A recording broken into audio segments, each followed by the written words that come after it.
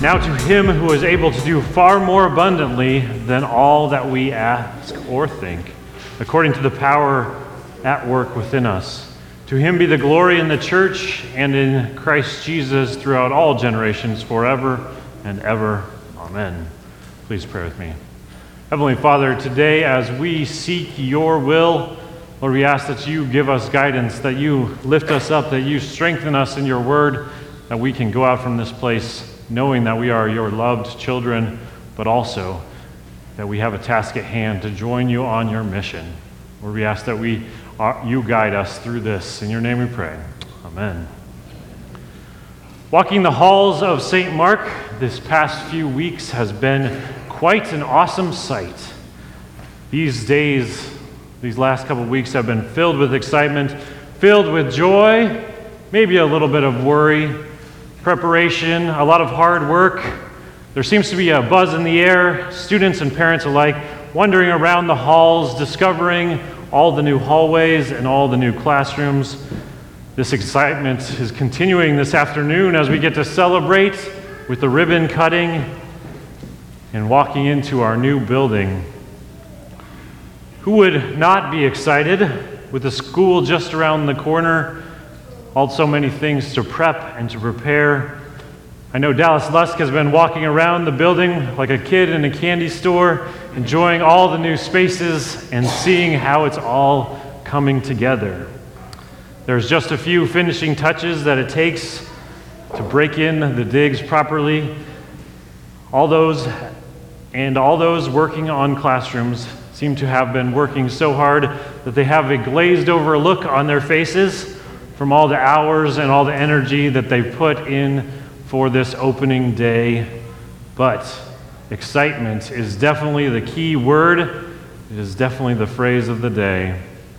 Have you ever been so excited that you can hardly take it? Maybe when you were a kid. I remember when I was a kid being excited over birthdays, what holiday was coming next. All these times bring such great excitement. On this day 14 years ago, my future wife and I went out on a 4.4-mile hike up to the top of Flat Top Mountain. We can put up a picture, one of those mountains up there. And in Rocky Mountain National Park, 9 miles of round trip. Not too bad of a hike, I would say, right? We got above tree line, meaning there's no more trees up there because there's no oxygen as well. And it becomes a little bit more of a difficult walk, harder and harder to move and make steps. Reaching the peak at 12,327 feet, we had amazing views in all directions. It was exciting to see God's beautiful creation, but even more exciting that she said yes when I asked her to marry me. I definitely married up. It felt like walking on clouds, walking down the mountain. We were down the mountain in no time. But one thing was for sure, I'm pretty sure that Stephanie had the whole wedding planned out before we made it to the bottom, the trailhead. Definitely something that was exciting and life-changing. As an adult, excitement is a little bit different for us. We don't get to run around and bounce off the walls like kids do, but we do get to see the great joy in our kids' faces and our grandkids' faces. We get excited the different things that we are passionate about. Turning our thoughts to our message today, we see that Paul is excited and overflowing with joy. Paul's excitement is not coming from a new school building, the start of a new school year. It's not coming from a birthday. It's not coming from a holiday. Paul is not excited about a marriage proposal. Paul is overjoyed at receiving the glory and the riches of God. Paul is overjoyed because of forgiveness and of grace. Today we turn to Ephesians chapter 3, and we'll put up our first verses from 8 and 9. We didn't read these earlier, so we'll add these in to the mix to talk about today as well. Starting with verse 8. To me, though I am the very least of all the saints, this grace was given, to to preach to the Gentiles the unsearchable riches of Christ, and to bring to light for everyone what is the plan of the mystery hidden for ages in God who created all things. As we talked about last week in our introduction to the book, that this part of the book of Paul begins to coach the people of Ephesus to grow deeper and stronger in their faith. I heard this quote this past week about spiritual growth. We tend to think that spiritual growth is about the heights we should attain, when in reality it is about acknowledging the depths of our need. Real spiritual growth is marked by the growing realization of how desperate we are in need of grace. Interesting, right? So often for us, we feel that we just need to grow and get better at things to follow Jesus better. Studying in His Word, doing daily devotions, following His commands, obeying His commandments, being generous, going to church, and loving our neighbor. If we could just be better at that, we'd have it all wrapped up. Maybe in some ways, if we look at ourselves the way that God does, we see that we're not really growing. We just keep trying and stumbling. But as the quote says, growth happens in us as we understand how much we need God's grace. The riches of Christ are not an achievement, but they are bestowed on us because of grace and forgiveness of Jesus that He has won for us. That is why in Ephesians 3 that Paul is excited and Paul is overjoyed. Our growth and the growth of the people of Ephesus is not found in our achievement, but found in Christ, where Christ won for us on the cross. This grace and forgiveness is the cause for excitement for Paul. Paul, who is a prisoner, gets the opportunity to rejoice along with the Ephesians. Walking through our passage again, we look at verse 14. For this reason I bow down before the Father. Paul bows down in prayer and goes to his heavenly Father, seeking to give thanks during this time of excitement, seeking to come to the Lord in prayer. Prayer for us is usually talked about as bowing down, bowing your heads and folding your hands, and speaking reverently with the Lord. But think of it this time as more of an excited heart, full of thanksgiving, coming to the Lord and receiving at the grace that He has given us.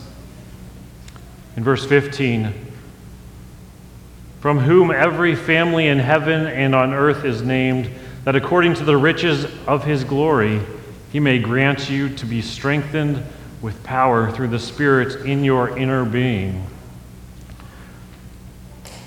Here it starts by talking about every family in heaven and on earth. It goes back to what we talked about last week, as we are adopted as sons and daughters, called to be children of God. Sons and daughters in God's family, living in a house of God's family, you often get the perks. Just like when you see people around town and there's a young kid driving around a fancy new car, he's definitely living in the perks of his family. If you're a son of a king or a queen, you often get all of those perks along with your daily lives. But for us, being a part of God's family, we receive the riches of His glory. Also, being strengthened with the power through the Spirit in good times and also in our hard times, we receive His riches and we are strengthened through it. Verse 17 talks about, so that Christ may dwell in your hearts through faith, that you, being rooted and grounded in love. Being rooted and grounded in love because of this great redemption that we have been we can be made strong and filled with the power of the Holy Spirit. But the confidence is not confidence that pushes other people around. The confidence that comes from great love is not a confidence of being full of who you are. Paul prays here for the spiritual strength for the church at Ephesus, that they might be strengthened by Christ dwelling in their hearts, for which we all can find strength. I recently heard a story about a man who spent years planting trees. The man seldom watered these young trees because he thought too much watering spoiled them. He must have come from the school of no pain, no gain plant care. Pampered trees, he said, made for shallow roots, and deep roots are something that he treasured. The story goes that if you walked the area where the many trees were planted 25 years earlier, you can see that they're now rugged and they're strong and they're durable, tall and tough. Adversity and deprivation seem to have benefited them in ways that being sheltered and pampered would not. All of this can be brought back to the way that we ourselves look at good times and hardship.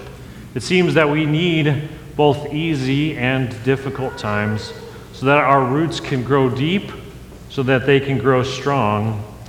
When we pray like Paul, we ask that our roots grow deep down into the love of God, experiencing a close relationship with Him, so that we are sturdy, so that we are strong. Then when the winds of adversity blow, then we won't be swept away. Looking now at verse 18 and 19, may we have strength to comprehend with the saints what is the breadth and the length and the height and the depth, and to know the love of Christ that surpasses knowledge, that you may be filled with all of the fullness of God. For us, we often don't see the vast greatness of our God. We don't necessarily always see the length and the height and the depth of His great love for us. I don't know about you, but when I was a kid, we sang the song, "My God is so big, so strong, and so mighty. There's nothing my God cannot do. The mountains are His, the valleys are His, and show His handiwork too." Only by understanding His love for us are we able to understand the height and the width and the depth of His grace for us. Only when we truly understand how much we need God's grace do we understand how we cannot save ourselves, and we can only be saved through the glory of God and God's grace. Paul closes out his message, or his prayer, with a doxology of sorts, praising an amazing God for all that He has done. Through Him, we are able to do measurably more than we can think or ask. So we read those final verses as we close today. Verse 20. Now to Him who is able to do far more abundantly than we ask or think, according to the power at work within us. To Him be the glory in the church and in Christ Jesus for all generations, forever and ever. Amen. Please pray with me. Heavenly Father, we give thanks to You for Your great love for us, Your amazing glory and Your riches that You bestow on us.